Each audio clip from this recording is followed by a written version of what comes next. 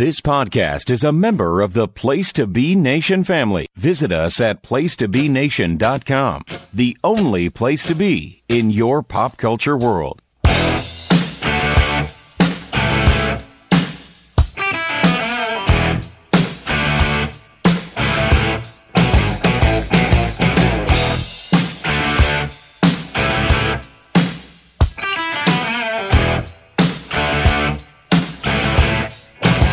PTB Wrestling Network, friends and family. Merry Christmas, Happy Hanukkah, Happy Kwanzaa from all of us here in the family, in the quad. Welcome to the final Journey Uncharted of the calendar year 2023. And we've been doing the show now over 2 years. This is like our 27th episode, I think, 26th. And this month, we'll be doing Little Journeys. It is Mailbag Month. We get excited about this. It's the second time we've done it. Welcome to Through the Looking Glass. I'm your co-host, Scott Criscola. And yes, thanks to all of you who participated over on the Place to Be group page with some of your own questions, queries about life in an alternate universe. We will get to as many as we can in the time we've decided to allot ourselves. Some of them we may hold off and do a full episode of, depending on the topic. Some probably could be answered quickly. Some may not. We'll see. But I will not be doing it alone, of course. Let me go to the thunder from down under. And the thunder is bringing down the heat. It's moderately mild here in the northeast of the United States, but it is very mild as it is the summertime on the other side of the globe. Dave Hall, good evening. How are you? Good evening, Scott. Good evening, everyone. Merry Christmas to you all. Yes, I'm sure everyone's building up to Christmas. Down here in Australia, we're getting ready. We've got the air conditioners pumping. We've got the ice buckets ready to roll. We're all in shorts and T-shirts, and we're hoping that we can have a Christmas day under 100 degrees. So that's the desire. We'll wait and see, but it's always fun to share the journey. But no, I'm very excited. It's a great time of the year, and I think it's going to be fun. We're going to be opening some Christmas presents for all of our lovely, amazing listeners, and we thank you all for for joining us on a regular basis. And for those of you that have thrown some ideas and some questions our way, we thank you especially. This is like you said, I'm very excited about Mailbag Month. It's a great way to break things up and try a few different ideas and thoughts. This should be fun. I agree. We've had some amazing topics over the past almost over 2 years. And of course, we did a mailbag last year. And we will be back, of course, when we begin 2024 with another great episode in January. Likely about that one pay-per-view in January that everybody loves. But we'll get there in January. So, again, thank you. We thank all of you, our loyal listeners here at the PTB Wrestling Network, and, of course, around the Quad of Pods, the PTB Pop Experience, and, of course, the No-So with the Jenny position within. So we've got 10 questions, which is pretty good, and I think that'll be pretty good for our time that we've allotted ourselves tonight. We don't want to go too crazy tonight. We do have a couple of backups if we get there, but also if we think that a topic that a question may warrant a full episode, we may just do that. So let's begin. We might have to issue the waiver. We'll put the waiver on it and move it into the full rotation. Yes, exactly. We will do that. So, Dave, since you don't know the question, well, you know the question. You probably saw them, but you don't know the order. I have them here because I like being secretive. You give me a number, or if you have a randomizer in front of you, from 1 to 10. And we will get started. So give me a number, and I'll let you know what question we'll begin with. I've got the random number generator going. I've hit the number, and it's come up as number 2. Number 2. Okay. So number 2 is actually, it's interesting because number 2 coincides with another question I got privately that is further down the list. So, but we're going to answer them separately. So the question is, Dave, in an alternate universe, what if Hunter Hearst Helmsley, Triple H, did not pop his quad on Raw the night after Judgment Day 2001 and was involved in the Invasion storyline? Wow, that's an interesting one. That really does create quite a dilemma, because that whole time period really that there was a clear build happening with WWE at the time. It was very clear when Hunter did his quad. And before we even go there, I've got to ask. I'm gonna throw this question at you just very quickly. How did you cope, Scott, when Hunter tore his quad? I mean, your beloved was put out of action for so long. I mean, heartbreaking. Did you cry into your pillow at night? I'm just trying to understand the emotional impact that would have had on you. It was I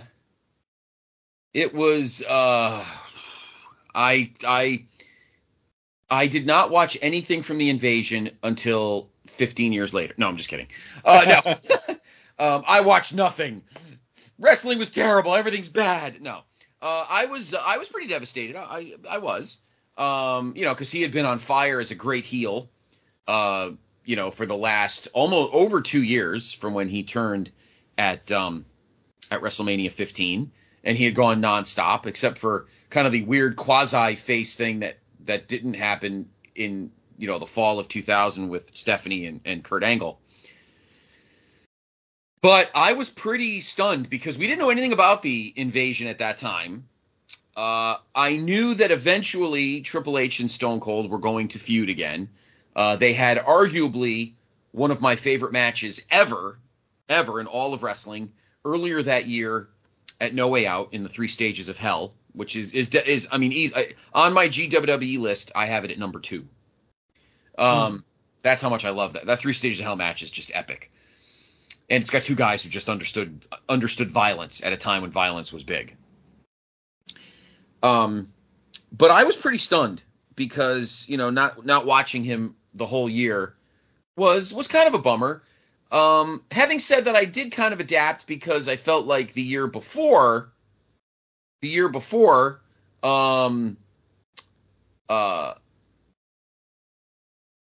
had the whole year without Stone Cold. And Triple H and Rock pretty much did an amazing job kind of setting things up for themselves, and the company thrived without him in 2000. So I was confident, Dave, that the WWF would do pretty well in 2001 without him. Having said that, I was bummed because he's my guy. But I knew the company, as an objective wrestling fan, I knew the company was going to be in good shape. Now, mind you, of course, as I just mentioned, the Invasion hadn't been a thing yet when Triple H got hurt. That wouldn't really come to pass pretty much until earlier in June. Before King of the Ring. Maybe it was the night after King of the Ring.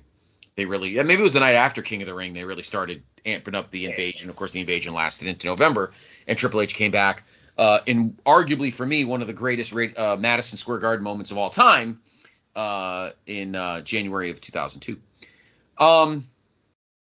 But to answer your question, I was pretty bummed. Yeah, I was.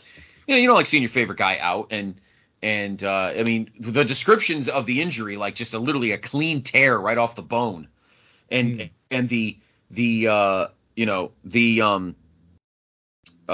muscle rolling up his leg like a shade, like a window shade, is crazy.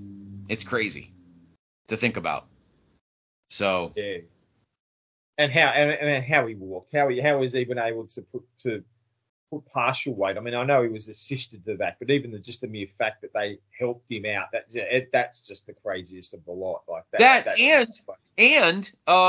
he seconds later he let Jericho put him in the walls.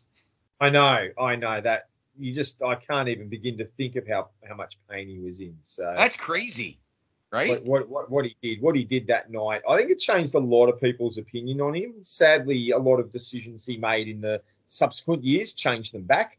Right.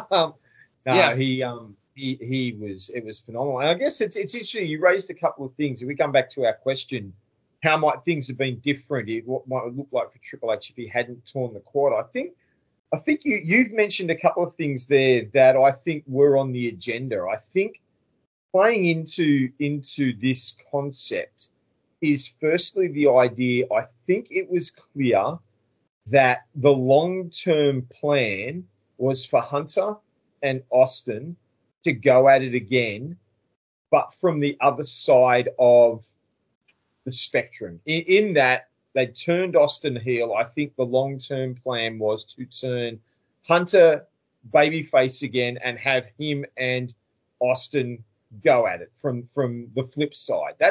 That's what I think was part of the plan that got cut off when the injury occurred.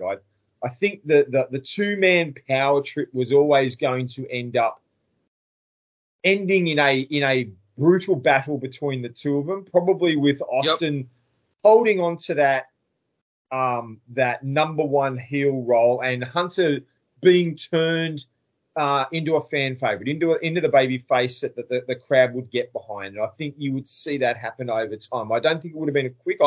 I even question. I think the other factor, before I get into perhaps some ideas here, the other factor that plays into it is the role that the Invasion played. And we know that the Invasion shifted focus as well. The original plan was to run two separate promotions. Yep. And I think, I'm just going to hypothesize here, I think that perhaps one of the original intentions was to have Hunter and Austin in separate companies. Like one of them would be the lead of WWE, the other one would be the lead of WCW. I think that's perhaps where they were going to go with the two-man power trip. They would be able to sort of go, we're running the show, and then you sort of bring them together for a battle. But we know that the Invasion shifted when it didn't go the way that those early matches weren't received the way that Vince would have liked, especially the Buff Bagwell Booker T title match, and that really sort of led to the change of direction. So I'm going to stick with the idea that the Invasion storyline continues the way we we're not going to end up with two separate companies and two separate TV shows. We're going to end up with the angle that we got that led into the Invasion pay-per-view and up to the Survivor Series. So I think what would have happened, I think in the early stages, as I indicated, is I think the idea was the two-man power trip would continue. I think you would have seen a build-up leading into the King of the Ring with Austin being the world champion, Hunter being the IC champion, and really wreaking havoc. I think you would have seen a beatdown on a few baby faces. We'd already began to position Jericho and Benoit to be in that role. So I think instead of a triple threat at King of the Ring, you probably would have got two singles matches. And I think Austin would have gone over and won. But I think Hunter would have dropped the IC title. It would have been probably a starting point of the breakdown in the relationship. So Austin retains his title. Hunter loses the IC title, maybe to Jericho. I think that I always felt that in the early stages of that battle, they were always seemed to be positioning Benoit as the guy who was going to go for the world title. That's just how I always felt they positioned them at that point. Even though I feel that Jericho got the better run later in the year, but I think they don't. I think that they would have not wanted to have Jericho losing in a world title thing. I think in the back of their minds would have been, can we get Jericho into a primary role later? So I think we've got Hunter losing here. And so in the next couple of episodes of Raw, as the invasion starts to build its momentum, as WCW starts making their presence known, we're going to see, after King of the Ring, we're going to see Austin really sort of give the belittling effect onto Hunter, or almost very similar to what happened with the Angle storyline, like in this time period as well, where Austin would be cozying up to Vince and belittling Kurt Angle. I think Hunter would have slot into that role, but Hunter wouldn't have played the goofy guy. Hunter, you would have seen being irked by Austin getting closer to Vince, and Hunter would not take well to the belittling that Austin was doing. Austin would still have that function, and you would see it beginning to build up. And as they lead into Invasion, Vince is going to be trying to keep the peace between them and maybe begging, I don't know that we would have got the begging Austin, begging for the own Stone Cold back. I don't think we would have got there. I think Vince would have been trying to play peacemaker. You guys have got to coexist. And it would look like Hunter is going to be the one who maybe does the turn. Hunter's going to be the one that you can't trust, that everyone would be expecting Hunter to be the one who's going to put a beat down on Austin. And at the Invasion, we get the same sort of concept of Austin switching to the Alliance, but he does it by dropping Hunter. Drops Hunter with the Stone Cold Stunner in the wing, leading to Hunter losing the Invasion match for WWE, but in the process completely transitioning him into a babyface role. And then you've got that build. Really, honestly, I think almost the way I'm sounding, the way I'm talking about it, it really feels that Hunter would actually be playing the role that Kurt Angle ended up filling in the main timeline, in the real timeline. The leading the WWE, he becomes the de facto leader of WWE, turning babyface in the process, probably holding off on a match. You're probably going to get that SummerSlam encounter, but I wouldn't be surprised if they tried to hold it off a little bit longer. But I think that's where I feel Hunter would go. But I think that the concept is that Hunter plays the figurehead leader of the WWE. He's the driving force. He's turned full babyface in the process, leading to a victory for Hunter down the track. But I don't think it's going to be a long victory. I think Austin, what I think the best thing would have been done? I think the plan originally was probably to lead to a Hunter Stone Cold match at WrestleMania. I think that's what they wanted when they created the two-man power trip. I think that's where they were hoping to go. And yeah, I think so too. I think that what they would try and do is they would really try and keep them apart as best they could. And perhaps the one thing that would work into the ability to keep them apart is the September 11 situation. Because you've got Kurt Angle probably still trying to play into the American hero role. And so when September 11 happens, I think they can still move Angle into that title match at Pittsburgh, which keeps Hunter away. And Hunter, during that match, Hunter runs in and he hits the pedigree on Stone Cold, allowing Angle to get the win in his hometown, as he did. Maybe not completely clean, but, Hunter getting that little bit of revenge on Stone Cold for Invasion. Austin wins it back, maybe even, on TV, who knows? But you then have the Survivor Series match between Triple H, between Team WWE, Team Alliance. I see here Triple H and Austin. They brawl to the back. You cannot stop them. They are they're pummeling each other. They go to the back, they battle, and maybe it's Rock who wins for Team WWE, allowing WWE to take control. But we don't run with the reflip of Austin. I think they're going to build Austin basically refusing. I don't want to face you. I'm not going to do it. I'm not going to give you that shot. And Hunter has to win the Rumble to earn the shot as the baby face against Steve Austin at the Royal Rumble at WrestleMania.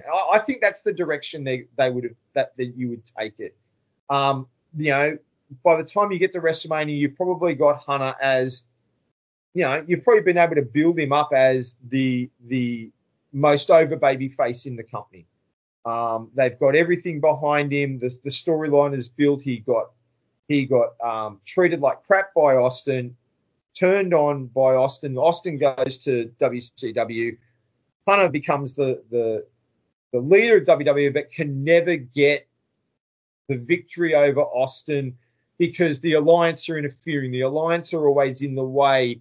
Angle gets the shot because I think there it is. Austin starts refusing to face him. And so the Royal Rumble becomes the only way that Hunter gets that shot.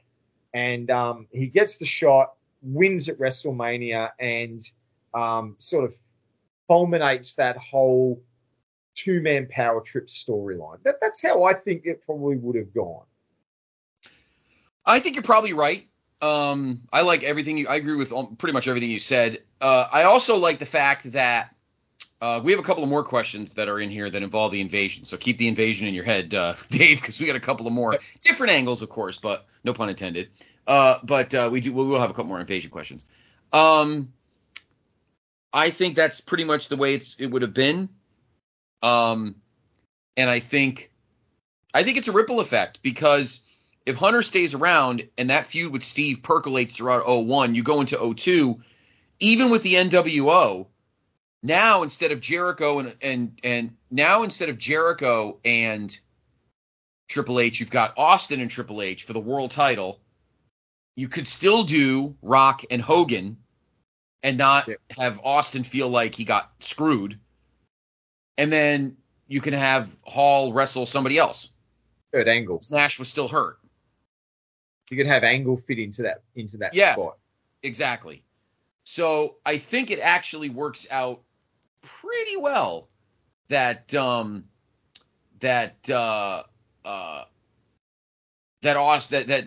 H would kind of keep Austin invigorated, and I don't think Austin would leave. I think it's a ripple effect. I think he would feel important. He would still be very high in the storyline situation. I think even with Brock Lesnar debuting, I think the culture of the building of the place would be a little different, and I don't think Austin would be asked as quickly to job out to Brock without any build. Yeah, I think that too. So I honestly think if Triple H sticks around, I think there's a ripple effect going into 2002. Because I'm in one of my chrono watches. I'm in 02 right now. I'm in early June.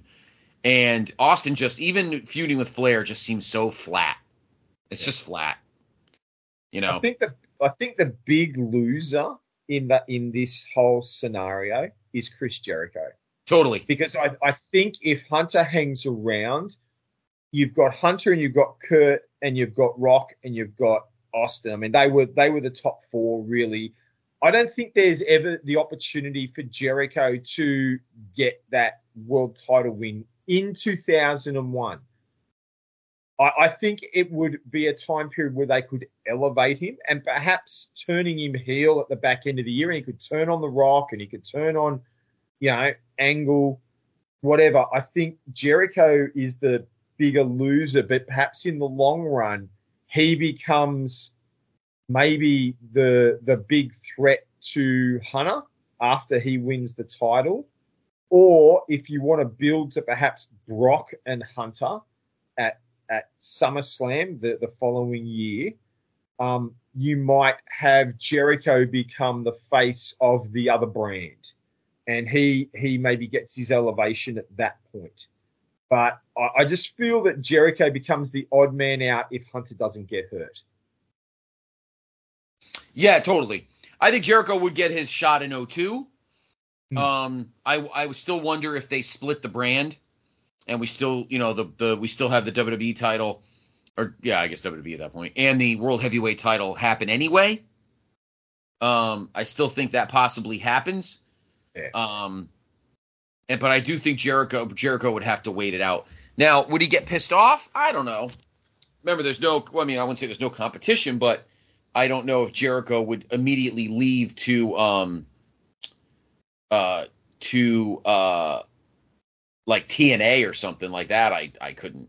I couldn't. I think you would find that by not having him win the title in 01, when you split the brand and then when you decide to split the titles and create the second brand title, that's when I think you've got the opportunity to elevate Jericho. Jericho could become the first champion on the other brand. Perhaps he wins a tournament. Perhaps he rises to the occasion there. Whichever brand needs the champion crowned, I think Jericho perhaps gets his opportunity at that point. That's not bad. That's not a bad idea. And I think guys like Benoit and all that, remember he got hurt in 01 and Eddie was not around the second half of 01. Those are guys you maybe think about. Eddie was red hot when he came back in 02, and I just watched Benoit come back in early June, and he ended up quickly turning heel because he was better at that anyway at that time. Good question. Thank you to our listener that put that question in. Because there's another question involving Triple H that's kind of the reverse of that one, but when Dave picks that number, we'll ask it. So, all right. What do we have next, Dave? What is the next number? So let's get in the random generator going, and we've got number 7. Number 7. 1, 2, 3. Oh my God. Is it the flip side? It's the flip side. I'm not even joking. Okay. This one. I promise you, this is devastating. This is not a setup. No, it's not. Totally not a setup. You just happen to hit the number. However, this one, Dave, we could probably talk a little of it now, but this might be one we do a full episode for because this has huge ripple effects. Huge ripple effects. Okay. So the question was, this was one of the private ones I got. What if Triple H pops his quad the night after Judgment Day 2001 and he never comes back? Oh. The injury retires him. Wow. Well, that is big. That you could do. Yes, that really could be a big episode. We could have some fun with that one. Because I mean, let's think about this for a second. The ripple effects are just immense. He doesn't come back. Well, you don't have his return. Nope. And you don't have him taking the title from Jericho, which means your WrestleMania main event needs to be altered. The impact of that is probably Austin in the world title, kept in the world title picture, whether he's against Jericho, Rock, Angle, that could be anyone, but it keeps Austin at the top of the card. Correct. And almost something that you alluded to before probably means Austin doesn't leave because you're not looking at elevating other people into that position. You need to keep him there. Right. With Rock going to Hollywood, if you've lost Rock and you've lost Hunter, and Taker is really he's in a different time zone.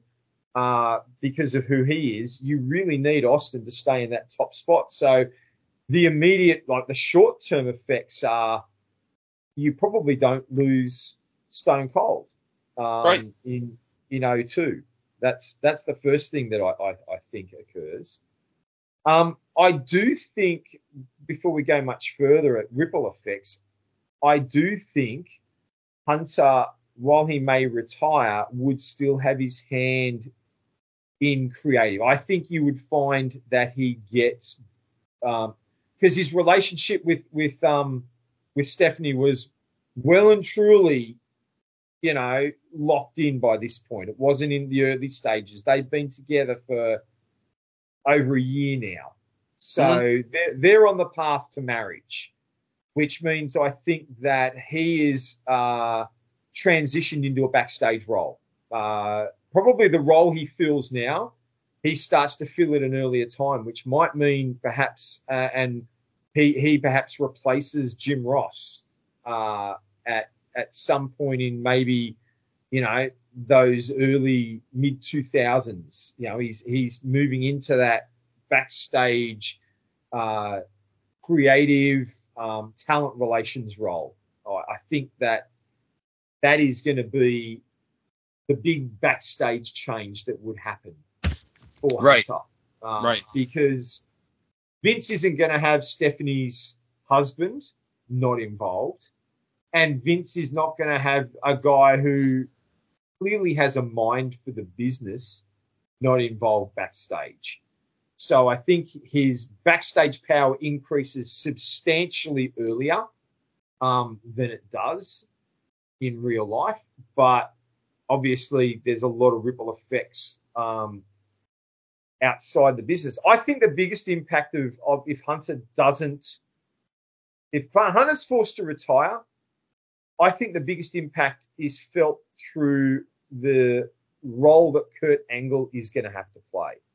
Because I always felt Kurt Angle was always sort of second fiddle to either Brock or Austin or Rock or Hunter. He was always sort of second or third string. As good as he was never given the company to carry. Right. I think if Hunter retires, Kurt Angle is leaned on, with Austin's neck not being good enough to be a long-term option. I think Kurt Angle becomes the one they lean on to carry the company in a big way, to perhaps a long-term, multiple month, maybe even 12, 18-month world title reign in that sort of 02-03 time period. So that's the big change. It's a big deal. That's the big thing I see happening there. Well, I see. I mean, the ripple, and this is the part of the discussion that we probably would have to take into a larger, full episode, because you're looking at it very short term, Dave. But let's look at it this way: we don't get the world heavyweight title. We don't get the world heavyweight title run early on.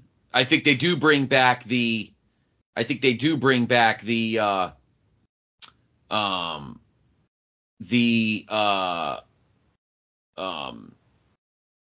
world title. I don't know if they move it around. I'm not sure who the inaugural champion is. But here's the big one. We don't get Evolution.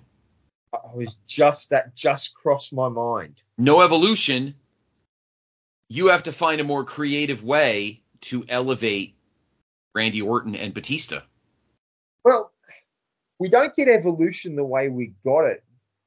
But if Evolution is the brainchild, we know Evolution was the brainchild of Hunter. If Hunter is working backstage in creative, we may still get Evolution, not in the same way. But if Hunter likes this idea of Ric Flair being the mentor, the two up-and-comers for the future, and you need the person for the now, it really would be finding the person who could fit the now as opposed to Triple H. I think it's still possible you get some form of Evolution. I don't think it's as great as it was. I don't think it's as remembered the way it was. And I think the bigger fallout is whether or not you get the rise of Batista. I think you're always going to get the rise of Randy Orton. Uh-huh. But whether or not you get the rise of Batista, because what made Evolution work and what made Batista's rise to the top of the card so good was the arrogance and the thought process that Hunter was smarter than everyone. And I truly believe that part of that character was playing into what all of us at home, all of us, those on the internet looked at as Hunter exercising his power backstage. I think he allowed his on-stage character to play into a little bit. He was the power broker. He was the smartest one in the room, and that allowed the Batista character to evolve and develop underneath, ready to come up against him. You could have put anyone in the Evolution stable, but I don't think it would have worked as well. And I really question whether Batista would have been able to have his rise and have the career he got if Hunter got hurt. I agree. And then, I have some you thoughts. take that. Sorry, just before we go, and then you take that the next step. You don't get the rise of Batista. You don't get Batista in the Marvel Cinematic Universe. Oh. He's not Drax because he doesn't rise to the level, I think, without Hunter. Yeah. I agree with that. I'm trying to think. Are we not where you were going to go? Yeah, no, that's okay. You're not wrong on that. That's a point that point has to be made, and we can elaborate on that if we do make. I mean, this does sound like this would be a great episode because no Hunter. There's some long-reaching effects of this that would need to be discussed. The other thing would be if you do have an evolution.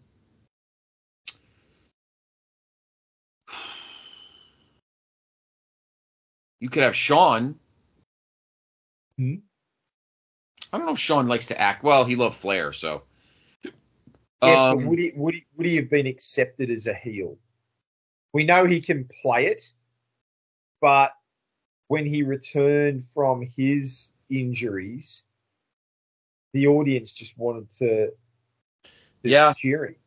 And I struggle to think that even when he did the very short run with, having to play heel to Hogan, he transitioned straight back. Like he really pretty much the next night he started feuding with Chris Masters. So yeah, and I think part of that is his faith, the faith that he built in his private life. I don't think he wanted to.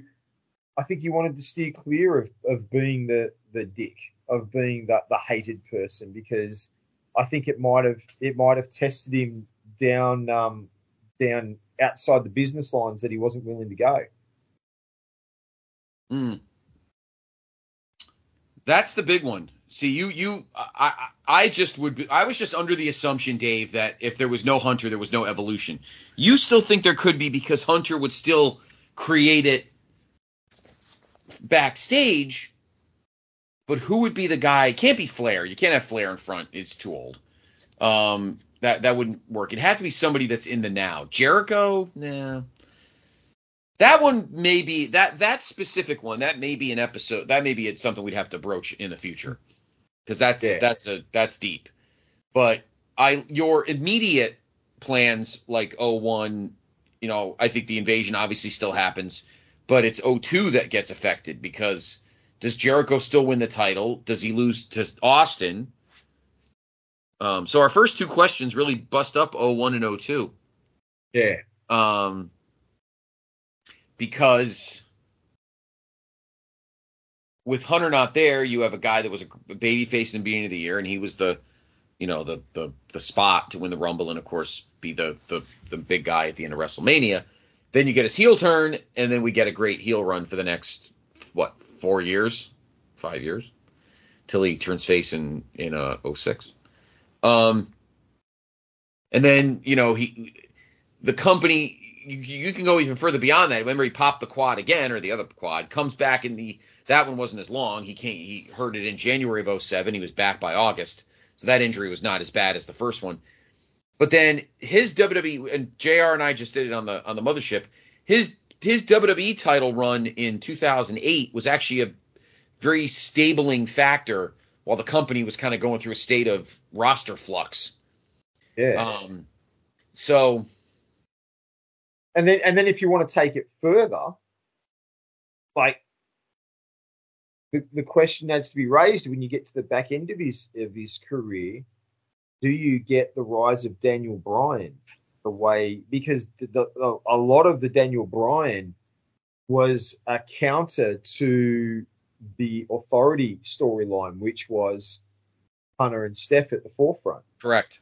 And yep. and the rebellion against what was being put forward by them, but it was still, a lot of it was Hunter doing his part-time in-ring work. Right. You lose just so much of what, whether you wherever you stand on Hunter as a performer in ring, as did he allow politics to play into it? Did he allow, did he use more authority than he probably should have? Wherever you stand on those sorts of questions, the fact of the matter is that Triple H has had a big bearing on the rise of a lot of guys in different ways, whether it's he helped build them up, or whether they got built up as a counter because people didn't like they were being held down by what seemed to be Hunter's work in ring. So, there's a lot of stuff that you sit there and go, would this still have been the same? Would that, does Daniel Bryan's rise still happen? Do you still get Jeff Hardy's rise? Which you guys have sort of, have chronicled over the past, before you shifted direction with the mothership. You've had a look at the role that, Hunter played in the Jeff Hardy storyline. Like you said, that 2008 stuff was not just Hunter, but it was also him building Jeff Hardy. Yeah, totally. Yeah. That might be one, Dave. We gave you the short. Thank you for the question, and we gave you the short-term answer, but there is most definitely a long-term answer that Dave and I are going to definitely have to research, and we will do I think that's one where we'll do a full-blown trip through the looking glass in the future, because we pretty much have to figure out.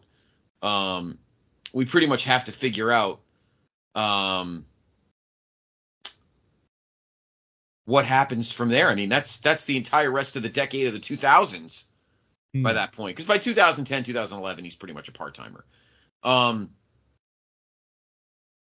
So, I mean, it's a ripple effect that people want to laugh at, but not as easy as you think. So we just did, what if Hunter didn't get hurt in 2001, and what if Hunter never comes back in 2001? Ever. Wow. Talk about two opposite ends of the spectrum. It's a ride. It's a roller coaster of emotions for me, Dave. If Hunter never came back, what would I do? You would have to find a new beloved. I know. It probably would have been Punk. So, okay. I can guarantee you whatever one you pick next will not have Hunter involved. Well, not involved, but he's not the question. So, that I can tell you. All right. Well, we're looking now. The generator has pulled up number 5. Number 5. Okay. Well, we're going to stick with the invasion. Oh, okay. But this has nothing to do with Hunter. What if, in an alternate universe, guys, what if there were no Time Warner guarantee deals and everybody showed up in 2001? Nash, Hall, Hogan, Goldberg, Steiner, Bischoff, like all the heavyweights show up as part of the invasion in 2001. Not just the misfits, but the power brokers. Sting. And Flair comes early. He doesn't come the night after the invasion ends. He's part of it. So so WCW is legitimately WCW, not like Thunder. This in itself this sounds like another one that could be a full episode on its own, because you just bring all that talent in. It really makes it hard to sort of just grasp. I mean, that's just overwhelming. How do I number one, if you've got all that talent, you can probably run two companies. You can probably run WCW as a separate company because you've got enough talent to do it. Right. I'll just say that straight out. Like, you don't need to go brand split. You can go separate companies from the beginning. I'm going to just push that aside because that's an easy answer. How would I bring them in? How about we just take this to the Invasion pay-per-view, because I don't know that we can keep projecting we can take everyone. I think the way to start, the way I think you could probably have started the Invasion with WCW would almost be to play off the NWO Invasion in WCW. One of the first people I would have turning up, coming through the crowd, would be either Hall or Nash.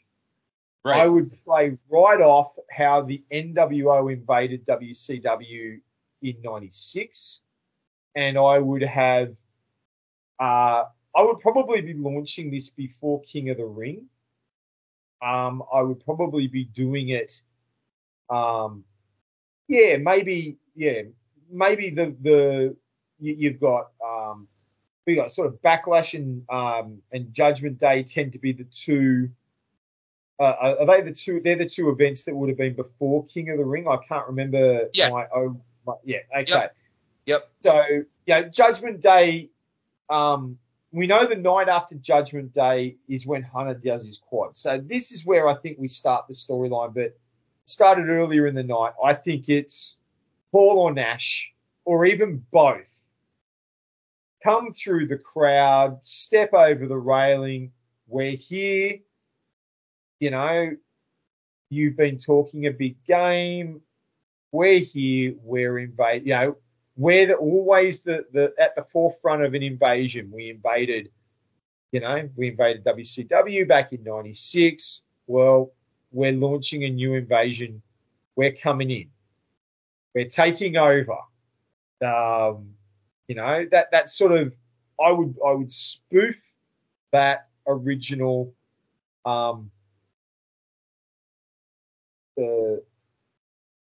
angle from WCW. Right. That even the original interviews, I'd be spoofing them, but in one night. And honestly, you could draw this out for a long time. I'm just trying to get us to a good invasion pay-per-view event. So I think the first week you probably have Hall and Nash come out. The second week, I think it needs to be a backstage attack. And again, playing off that NWO concept, probably the cameras pick up that Hall and Nash are laying a beat down on some WWI's guys backstage, but the camera clearly sees that Hogan's there as well.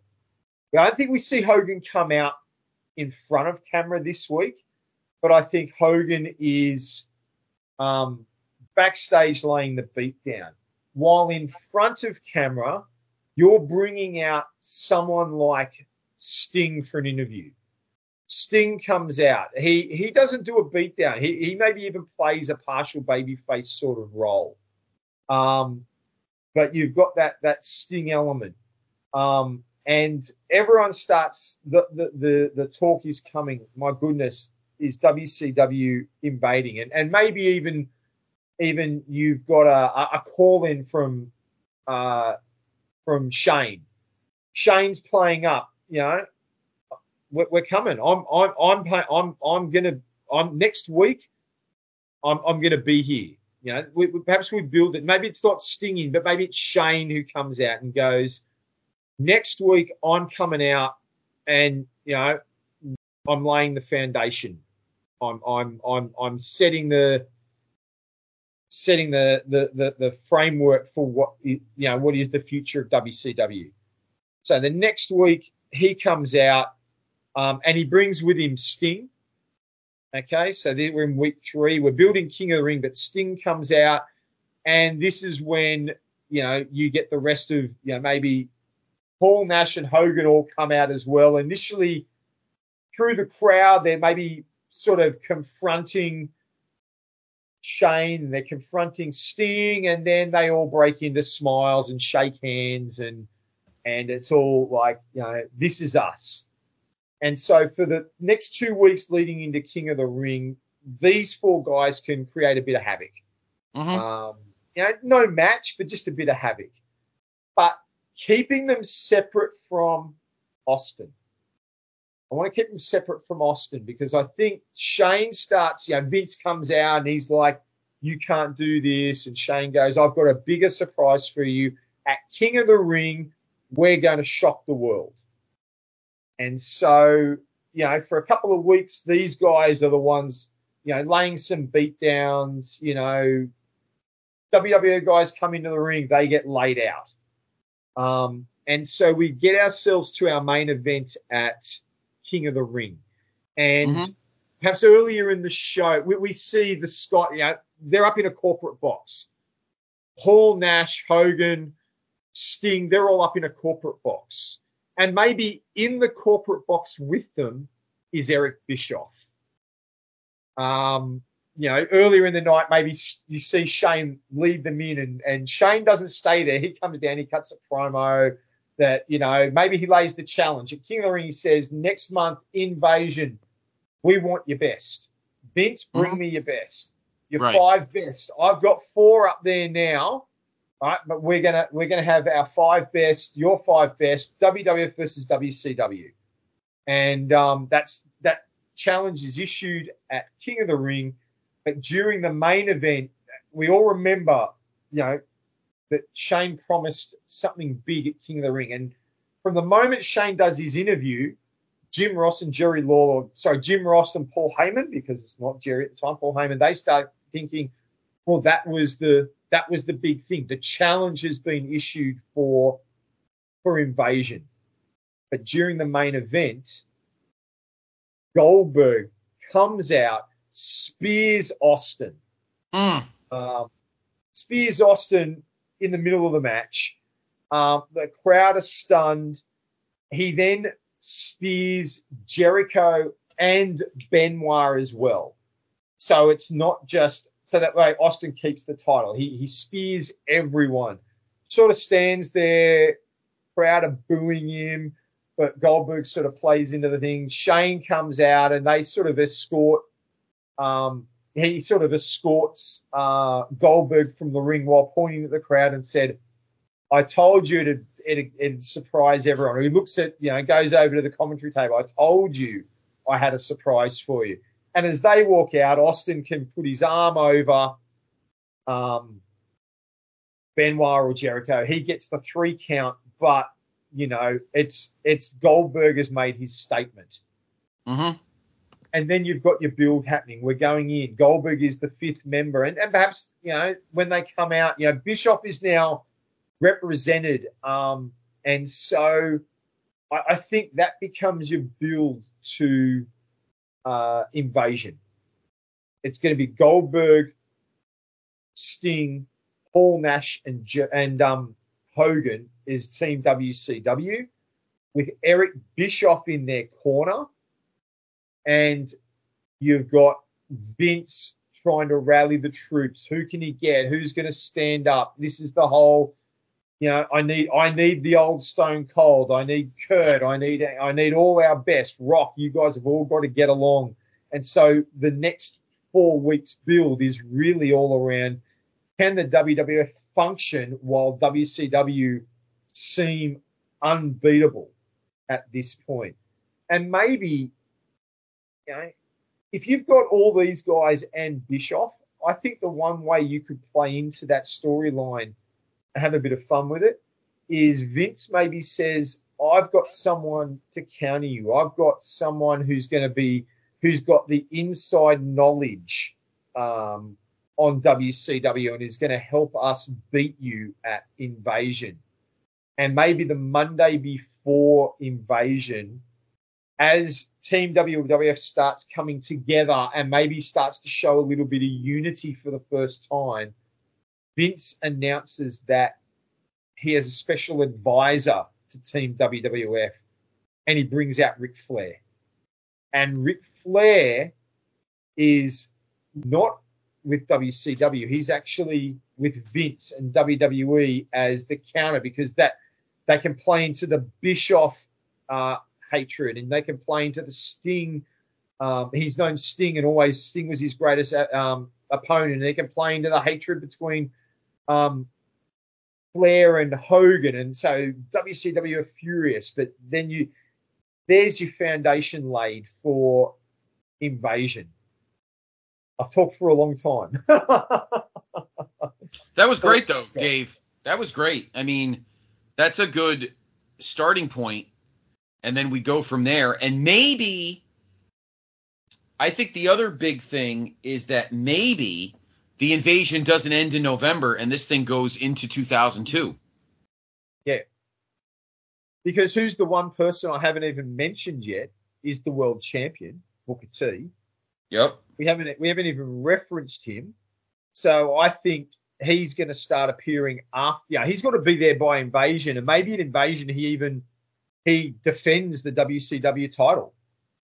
Could be against anyone. Maybe one of the WWF guys faces him and loses. I don't know, but you've got Booker T, you've got DDP, as you said, you've got Scott Steiner, you've got guys we haven't even mentioned yet. And I was just spitballing a quick, you could do this, you could do that to get your Invasion pay-per-view. But I agree, this will go longer. This will have to go to at least Mania. It's gotta. With that much talent and being that loaded, this would not, and Vince would be stupid to do the same thing and cut the thing off. That's just now you're just being dumb. I think totally you would totally have this go into 2002. You have WCW guys get into the Rumble, try to mess the Rumble up. And then if, Hunter does come back, because that, we're still in this scenario through the looking glass, that still happens. He does get hurt, but he does come back. Okay. So that gets added to the equation. And the WCW guys can mock him. Oh, look, Terror Rising's back. Or something like that. Here's your purple cape. Here's your purple robe or whatever. So I mean, it would be pretty priceless. So I think, there's no doubt that this would go on a lot longer. So maybe, Dave, this will definitely be a future episode. We map out the Invasion storyline in another universe through the looking glass from beginning to end, with all of the big studs, with the NWO, with Goldberg. Yeah. Yes.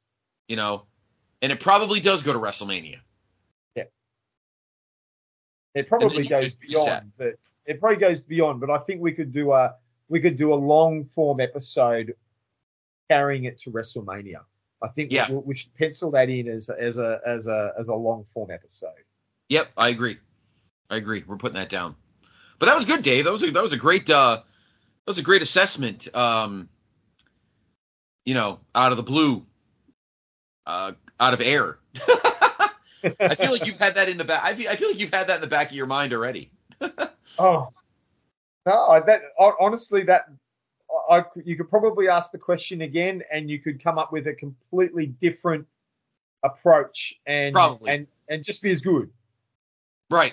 Probably. You're probably right. Okay. Let me see. As far as I see here, there are no more Invasion questions. All right. Number 10. Okay, this one we sort of talked about on the past mailbag, but this is a different twist. So this person asked, I know you guys did a previous question about if Ricky Steamboat did not lose the Intercontinental title to the Honky Tonk Man in 1987. My question is, what if Butch Reed did not forget or blow off the house show, and Butch Reed defeats Ricky Steamboat to become the Intercontinental Champion? Okay. So the natural Butch Reed becomes Intercontinental Champion in, what is it, late May? Early June 2nd. It's June 2nd. Early June. Yeah, is that the taping or when it actually aired? No, it was a taping. I believe it was in Buffalo. And Ricky Steamboat was still taking the time off, so that part of it hasn't changed. And Vince is having him drop the belt, but this time Butch Reed is there, and Butch Reed does defeat Ricky Steamboat and does become the Intercontinental Champion. So the official date was June 2nd, 1987. It's an interesting situation because I was never a big fan of Butch Reed in WWE. I didn't really like the natural character. Mm-hmm. I don't think he brought a heck of a lot to the company. So we know that was the rumors, the story was that's who was slated to take the title from Steamboat. So I've always thought that if that was the case, I think it would have been a short-term reign. I think what you may have got there is, and I'm obviously going on what they were hoping might happen before other incidents occurred as well. Right. I think one of the desires, if they put that title on Butch Reed, might have been to try and recreate a little bit of Butch Reed versus Hacksaw Jim Duggan. Mm-hmm. I think they would have tried to have them as maybe Butch Reed's first defense, championship defenses against someone like Jim Duggan. Not for Jim Duggan to win it, but just, knowing that they've got some chemistry, knowing that they've got some history elsewhere, that they know how to work together. None of that would have been brought up by the company, but I think you have Butch Reed probably having a series, house show series against someone like Hacksaw Jim Duggan. You're probably going to have him, look, who's he going to feud with? Probably have him feud with Don Morocco. Because that's where I think they would have gone. I think you would have gone into a primary feud between Butch Reed and Don Morocco, because that's that the whole Butch Reed injures superstar Billy Graham thing. I think you could have still done that with Reed being the Intercontinental Champion, and even played in but superstar was like, I'm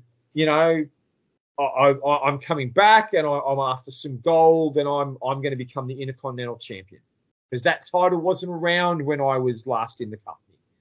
So, you get the injury, you get Butch Reed putting him out. He then goes into a bit of a feud with Don Morocco. And look, then I think you've really got to look at getting the belt off him. I don't think he's a long-term champion. I don't think he's someone you want holding the belt into Mania. And so it really comes down to, does he have enough heat that might allow you to turn Randy Savage babyface and put the belt back on Savage? Or do you look at putting the belt on Brutus Beefcake? I mean, I could see you building to a storyline with Brutus the Barber, because of that bleached blonde hair that the Natural has. I think the crowd would have gone nuts if Brutus Beefcake could have cut that hair off his head. And maybe that's where you go. Maybe that's where you go. You look at, as you're getting behind Brutus Beefcake as the Barber in 87, perhaps in late 87 at Madison Square Garden, maybe November or December, maybe just before Survivor Series, maybe in November, you put the title on Brutus Beefcake and you start to have some matches on that. Maybe they then are the opposing captains at Survivor Series, and you're building to a match. Maybe Saturday night's main event is the rematch between Brutus and Butch Reed, in which Brutus Beefcake puts Reed to sleep and cuts off that ridiculous bleached blonde hair. Right. And then Beefcake moves into 88 as your IC champion, and Butch Reed can go and battle whoever you want, or he gets ready to leave the company, as he did a couple of months later. I don't see Butch Reed being anything more than a transition, though. I agree with you on that. I think another guy that probably would deserve a pretty solid IC title run. I'm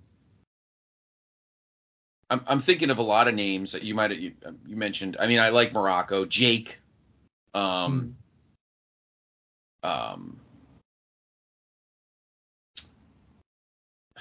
don't like a guy like Duggan as champion. That kind of, I know you're gonna laugh at me when I say that, but he just never seemed like a champion guy. And that's just me, but a guy that needed a belt. You know what I'm saying?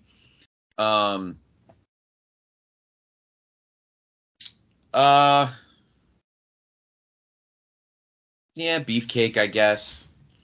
I mean, Hogan's there, so I mean, he's already got an in. Yeah.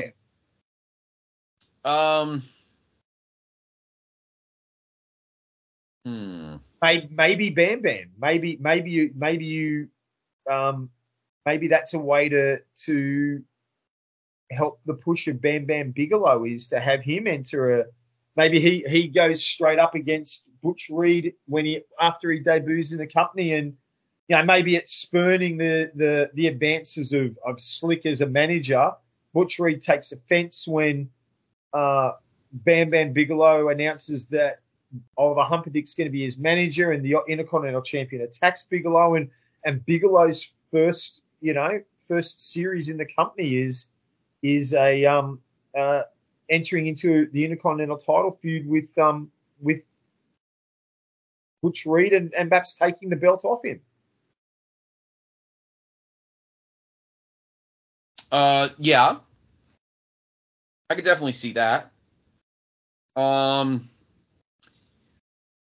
trying to get some other baby faces.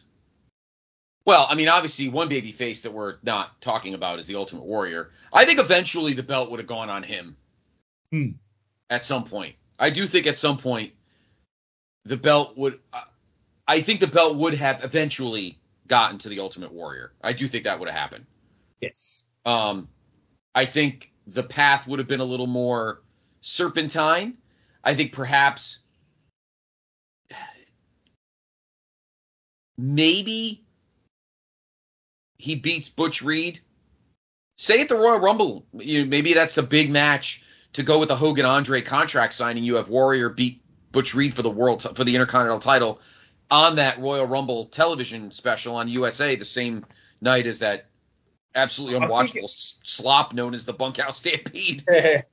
So, I think that might have been a bit early for Warrior, though, because his momentum really started building after WrestleMania 4. I think that the issue you've got is you probably got to, like you said, you've got to chop the belt a couple of times. Butch Reed loses it to someone, that person loses it to another heel, and then that's who Ultimate Warrior takes down at. So you think, all right, so you think that regardless, Warrior shouldn't win it before SummerSlam? No, because I don't think he was over it. I think you look at the build for Warrior.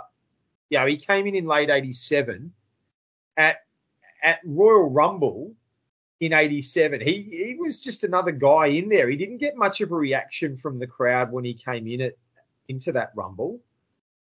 He's not, and even his match against Hercules at WrestleMania 4, he doesn't get a great massive reception. It's really post WrestleMania 4 that his momentum builds. So I don't think he's got enough crowd momentum to warrant winning the belt at Royal Rumble. I think you've got to find a couple of other guys to transition through.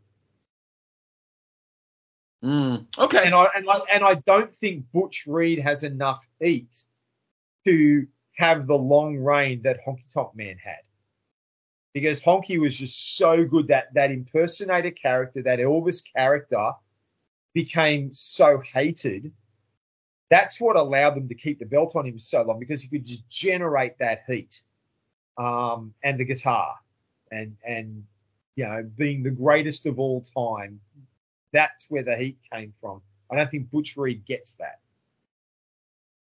True. I'm wondering why. Here's a question, Dave, that kind of goes with, it's a question within a question. Wonder why Vince.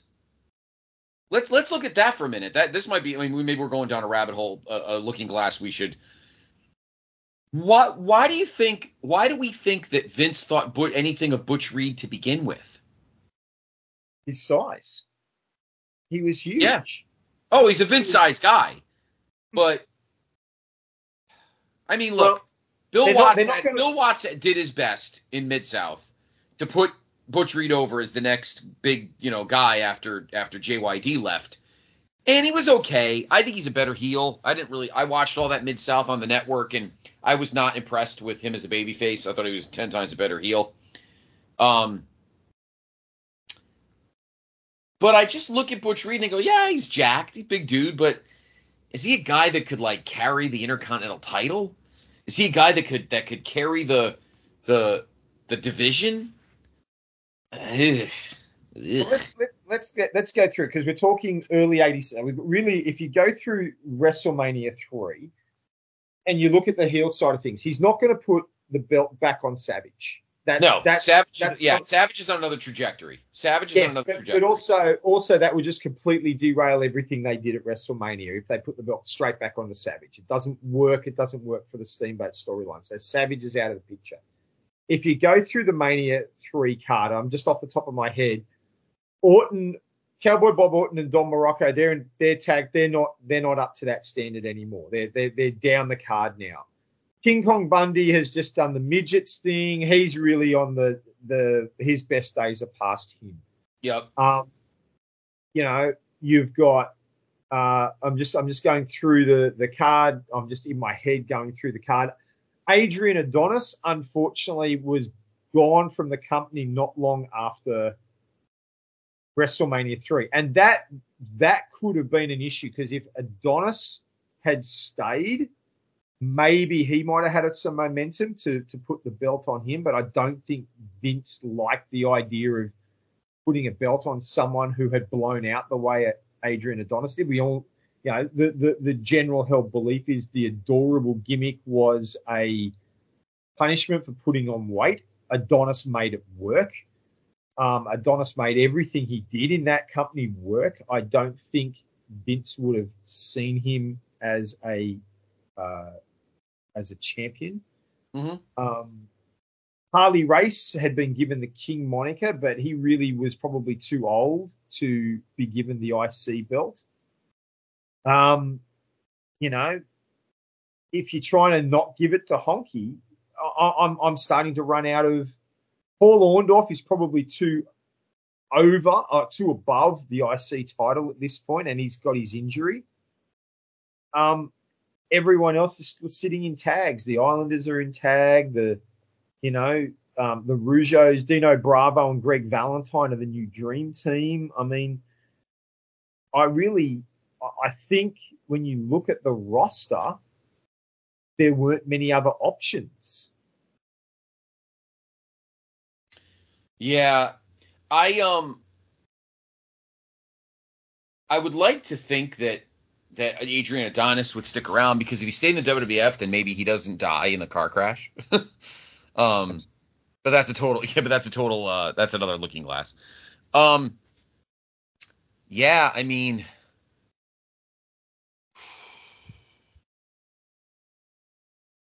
I could maybe see Orndorff. I don't want to. I think you're right in one sense about Orndorff, but I still think he would have been a pretty decent Intercontinental Champion, though. I don't. Yeah. totally hate that idea. But where was he at with his injury? Like, I think he was out by this point. He Yeah, was probably gone out to recover from what happened to his arm and neck. right. Yeah, I know, right? It's a tough path because, I mean, I think we're going to assume that you're right. Warrior doesn't get hot really till after Mania, and that road from the end of March till the end of August is when he really builds. So we're going to assume, even in this alternate universe, that Warrior still wins the IC belt at SummerSlam. It's just what to do before that. How do we get from Ricky Steamboat to the Ultimate Warrior? I think if you've got it on Butch Reed, I think you've got to take it off Reed at some point. I don't think you can carry that far. You might put it on Jake. You might put it on, like I said, Brutus Beefcake could probably be the prime candidate. And then dare I say, honestly, do you end up with the belt back on Honky? Do you end up putting on a Honky anyway? Or do you put it on someone? I mean, if you're talking early '88, you take the belt off Beefcake around WrestleMania. You could be looking at then at maybe like Greg Valentine gets a second IC title run as a little bit of a reward for his loyalty to the company. Just trying to think of who's around. By WrestleMania 4, you've still got a couple of new guys around. I mean, you've got One Man Gang's in by WrestleMania 4. You could put the belt on him. You could put the belt on. I don't think you put it on Bad News, but Dino Bravo's now. He's the world's strongest man now. You've got a couple of guys at least who left the tag ranks by WrestleMania 4. So if you're wanting to move the belt to someone who Warrior can beat, you've got guys like Greg Valentine and Dino Bravo, who you could stick the belt on for a short period of time. Dino Bravo could have been an option. World's strongest man, and out comes Warrior and just absolutely decimates him in no time. It at least would play into that surprise factor. Right. Yeah. Okay. Maybe you put it on Rude earlier. Oh, maybe? Because the feud with Jake in 88's hot. Maybe Jake and Rude. I think what you do is I think you put it on Butch Reed. I like Jake as an option because I think you could use Jake and Rude through 88. And then maybe you have Warrior beat Rude at SummerSlam 88. Although this breaks my heart because I don't want to waste 1989. I don't know if Vince wouldn't do that. And then you have to wrestle, and then you have Warrior and Jake for 3 straight pay-per-views. 3 straight. Well, I guess 3 out of 4. And Vince wasn't doing that shit back then. So how about this then? How about this? Someone like Jake wins the title from Butch Reed, late 87, early 88. Mm-hmm. Enters a feud with Rude. Rude takes the title off him at WrestleMania. Okay. Then at the tapings, the TV tapings, he comes onto Cheryl, so you add more heat to the feud because he's just taken the title off him. Then he tries to take his woman from him, so then you've got the extra heat, and you go into SummerSlam, and Rude beats Jake there, cheats, whatever. Then you can start to transition. They can do something else through sort of the summer. And then you can launch the 89 storyline. Rude and Warrior could still have the pose down at Rumble. It's just that Warrior is in the form of the challenger. Rude could still issue the challenge for the pose down because he's jealous of Ultimate Warrior's body. Yeah. And then Warrior beats Rude at WrestleMania for the title in the match that in the great match that we know they can have. Then they can just have their rematch at SummerSlam 89 and Warrior keeps it. And Roddy Piper interferes and So you still get your two Warrior matches in '89. Just means you hold off putting the belt on Warrior until WrestleMania 5.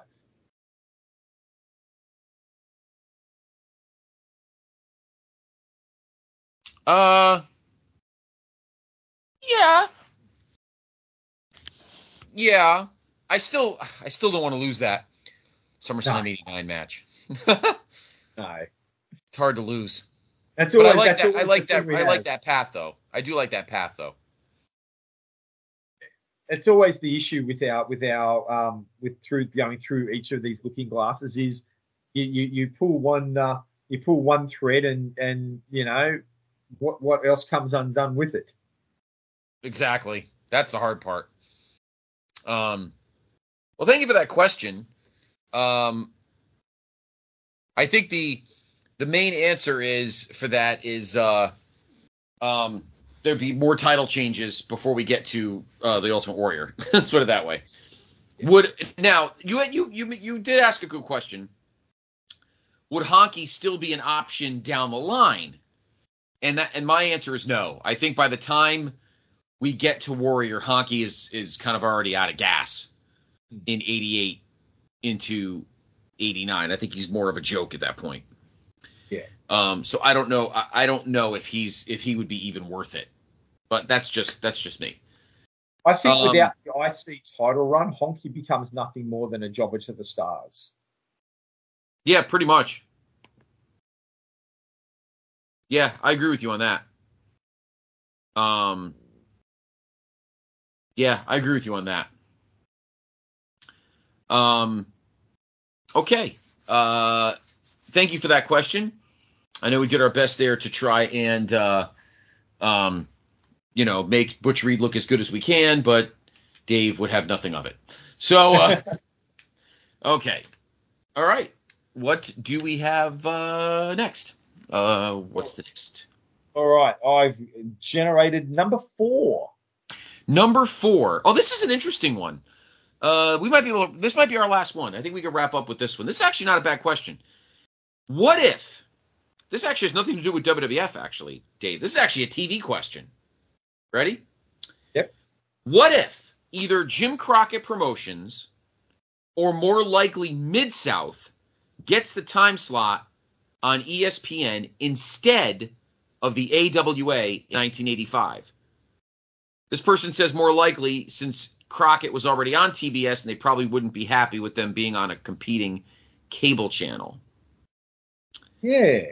So AWA, which at the time needed a deal because Hogan had left, all these guys migrated to WWF. I just watched the AWA documentary, The Spectacular Legacy. I just rewatched it a while back. So in 1985, you've got all these guys are gone. Hogan, Jesse, Bobby, Jake, not Jake, Mean Gene. Like these guys are all gone.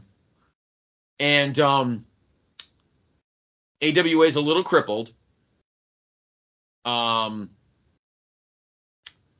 the question is, if they don't get the ESPN slot, I think they'd be in a lot of trouble. I think they would be in quite a bit of trouble, to be honest. AWA were in a lot of trouble as it was, and probably the ESPN spot gave them some life support a lot longer than they would have had. I think if they hadn't got onto ESPN, the company probably would have run out of money and folded in probably '86. Yeah. I think they got 3 extra years out of that ESPN deal. Because by the end of it, all they were doing was just taping shows for ESPN. They weren't even really doing any house show work. By sort of late 89, 90, 89, they were house shows had sort of stopped. So that's where AWA goes. They go bankrupt much earlier. Vince probably coaches the last couple of guys a little bit earlier because there's just no reason to stay with them. And guys like Kurt Hennig probably go to WWF 12 months earlier than they do. Right. So I don't think Crockett, I agree with the one thing you said there. I don't think Crockett would have even considered the ESPN spot or courting ESPN or being courted by ESPN because of the TBS deal. They're with Turner, they're with TBS. That they've already got cable coverage nationwide. Right. They don't need ESPN to they just don't need them. They don't need them for. I mean, they didn't make the best use of what they had, but they definitely didn't need them. And I mean, we all know part of the Turner's love for Crockett and buying WCW was that WCW had been on his network for so long, but it was a big ratings. It was a big ratings show for him. It was near the top of his ratings in its time slot. That's why he wanted to keep it. Right. So that I think rules out Crockett. Mid-South's an interesting situation because what we said it was 85 that the deal sort of got struck. That's probably when Mid-South were at was that probably when they were really getting to their absolute peak as a company? Well, it depends because JYD had already left. He was gone because by 85, he's at the first WrestleMania. So JYD's gone, and that was their guy. They still had Duggan. They still had DiBiase. I think they might have still had Rude before Rude went to Crockett. Oh, no, he was in World Class, not Mid-South. Sorry. He was in World Class. You've got the Fantastics, the Midnight Express are there. Butch Reed is still there. And you get the Rock and Rolls come in not long before they do their run into Crockett. They have a little stint in UWF, don't they? In Mid-South. Yes, they do. Yeah, they do. They're there for a brief spell, but they eventually go to Crockett in 80, to Crockett. Yeah, and I think they weren't going to stick around too much longer there anyway. So, but I guess where I'm coming from is if Mid-South, if Bill Watts was able to get the ESPN deal in 85, there's a few guys there that are going to get some pretty big exposure, and it would allow his company to get a more national audience. And look, I mean, I don't. A lot of what I know of Mid-South and UWF, I've had to read about. I didn't live it. I didn't live in America at the time. I don't live in America now. But I've sort of, my understanding is there are two massive factors on why Mid-South morphed into UWF went out of business. My understanding is the morphing into UWF was to try and create a more nationally accepted brand. And then the territory areas that they were in went into massive financial issues with the drying up of the oil industry. If I'm correct, and I mean you may know more than I do, but if that's the case, that's why it sort of the territory died. But if you've got that national exposure and can start moving into other areas earlier than what Bill Watts had the opportunity to do, then maybe Mid-South turns into UWF. Maybe they do actually have the legs to last a little bit longer to become a viable third alternative to Crockett and WWF. Just with that national exposure might then allow them to take their product to some areas that weren't going to be as affected by the changes in the oil industry. that is true.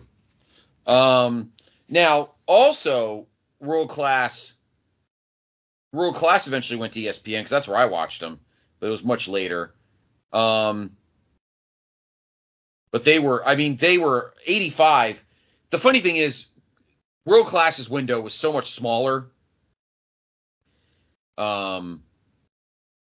like they started pooping out. They struggled right after David died. Once the first domino fell in that family, it wasn't the same. I'm watching it right now. I'm watching World Class in '88 on the network, and it's just unwatchable crap at this point. You have like there was a civil war with the Freebirds, and like it's just a giant mess.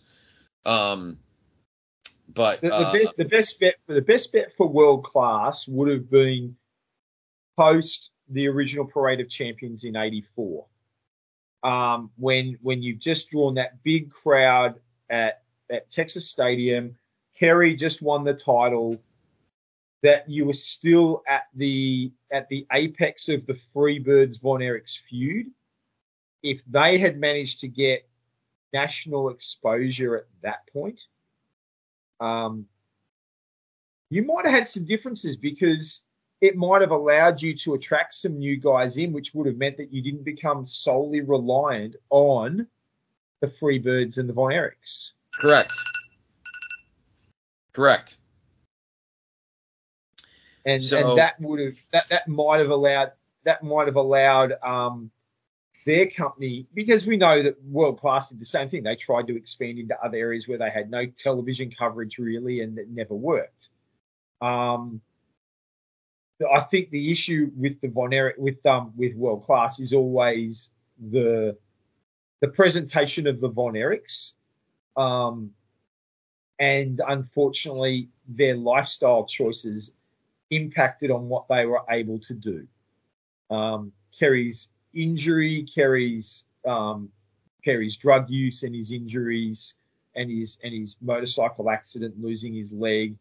Kevin was never didn't have the charisma that Kerry did. So, your window there was very short. By the time, like you said, World Class got on anything resembling, a national television audience, they'd already pretty much had a dead company. Yeah, they were kind of cooked. So if ESPN wanted wrestling in the mid '80s, obviously Vince wouldn't go there because he was already entrenched with the the USA family of networks, so that wasn't going to fly. Crockett wouldn't do it because they pretty much ran TBS. they had their pick of the litter there. Mid-South probably was the best option, if not the AWA. Yeah.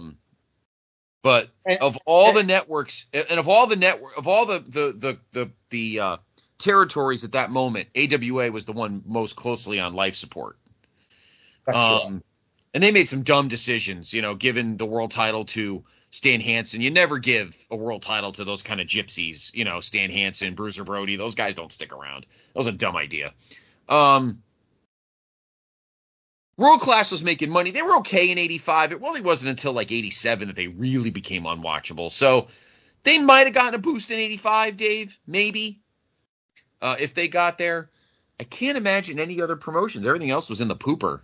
So yeah, it really would have to be Watts or Von Erich, and maybe if one of them got the ESPN time slot instead of AWA, is it possible that they might have reached out to the other to try to work together? So is it possible that UWF, and instead of going to pieces and having to be bought out by Crockett, is it possible that they maybe try to work together with World Class to build a stronger product, merge the two companies and move forward that way? That's possible, sure. I do think that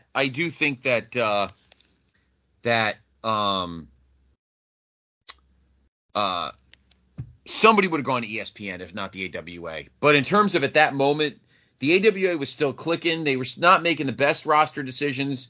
They were kind of stupid. The fact on that documentary, Vern said Hogan didn't need the title. He was better without it. I'm like, Vern, what the fuck is wrong with you? I mean, are you on drugs? I know he loved those. He hated Hogan because Hogan, A, didn't give him any of his Japan money, which he shouldn't have, and B, he didn't like it because Hogan wasn't, quote, a real wrestler. And that is why the AWA went under, because Vern Gagne still thought it was the 1970s, and that's what killed him. You don't keep the belts on the guys that wrestle the best. Put the belts on the guys that make you money.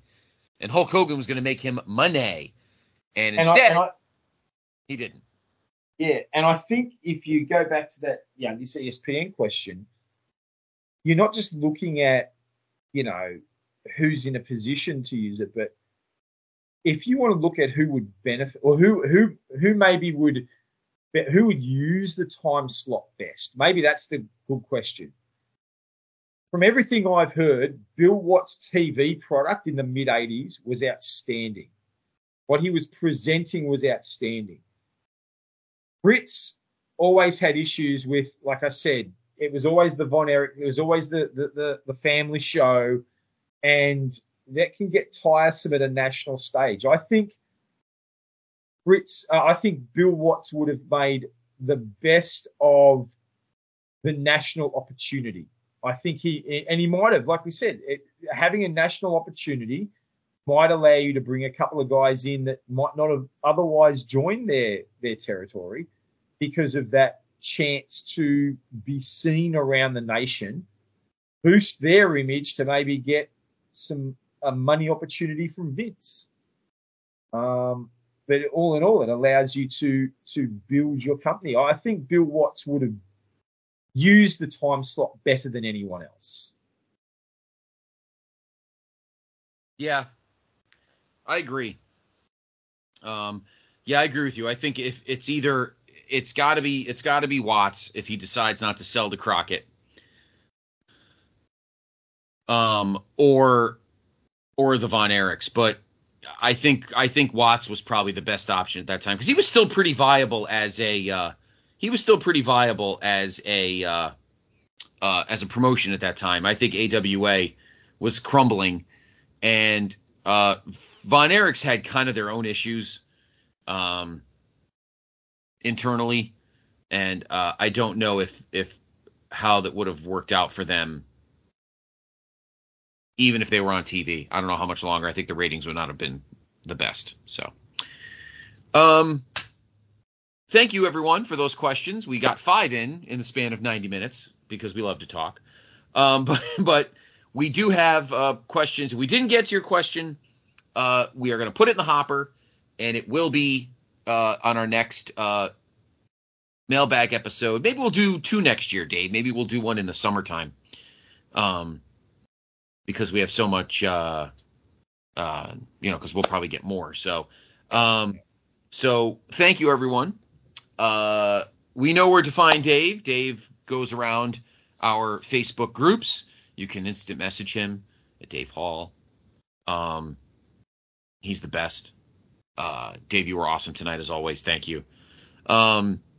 You could find me on Twitter at Scott C. Podfather, but please follow the brand on Twitter at PTBN Wrestling. We do polls. We do wrestling time travel. Speaking of, we do all sorts of fun stuff. We had a good weekend of stuff this past weekend and this week with the second Making Towns episode of the Place to Be podcast. As you saw, we went to Las Vegas.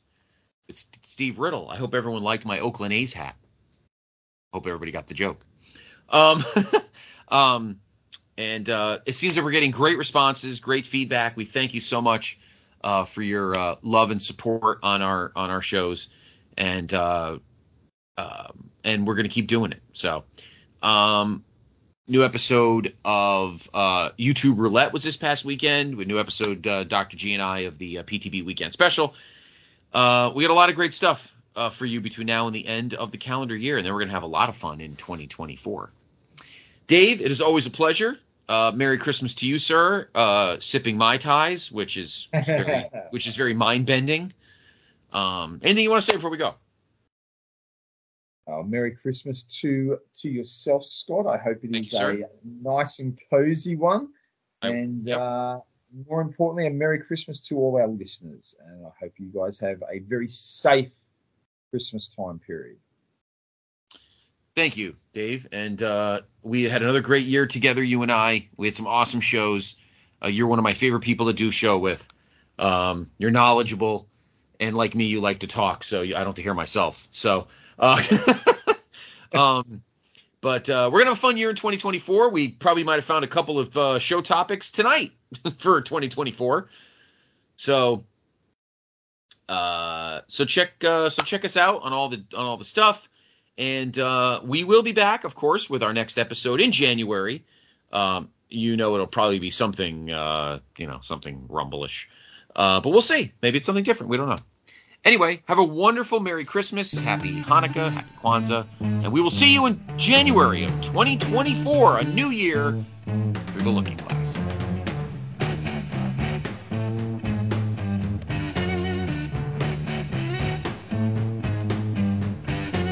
It's getting near dawn, when lights close their tired eyes. I'll soon be with you, my love.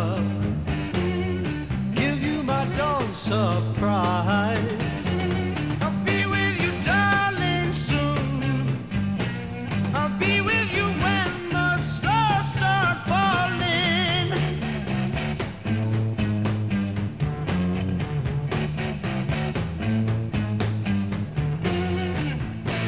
I've been waiting so long to be where I'm going, in the sunshine of your love.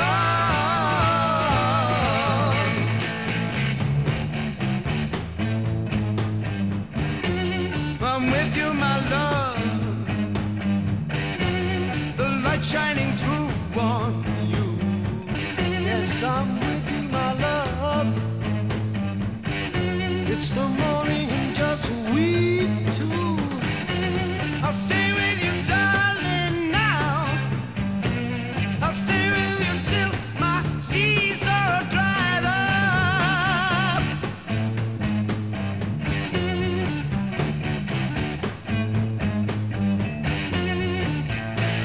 I've been waiting so long to be where I'm going, in the sunshine of your love.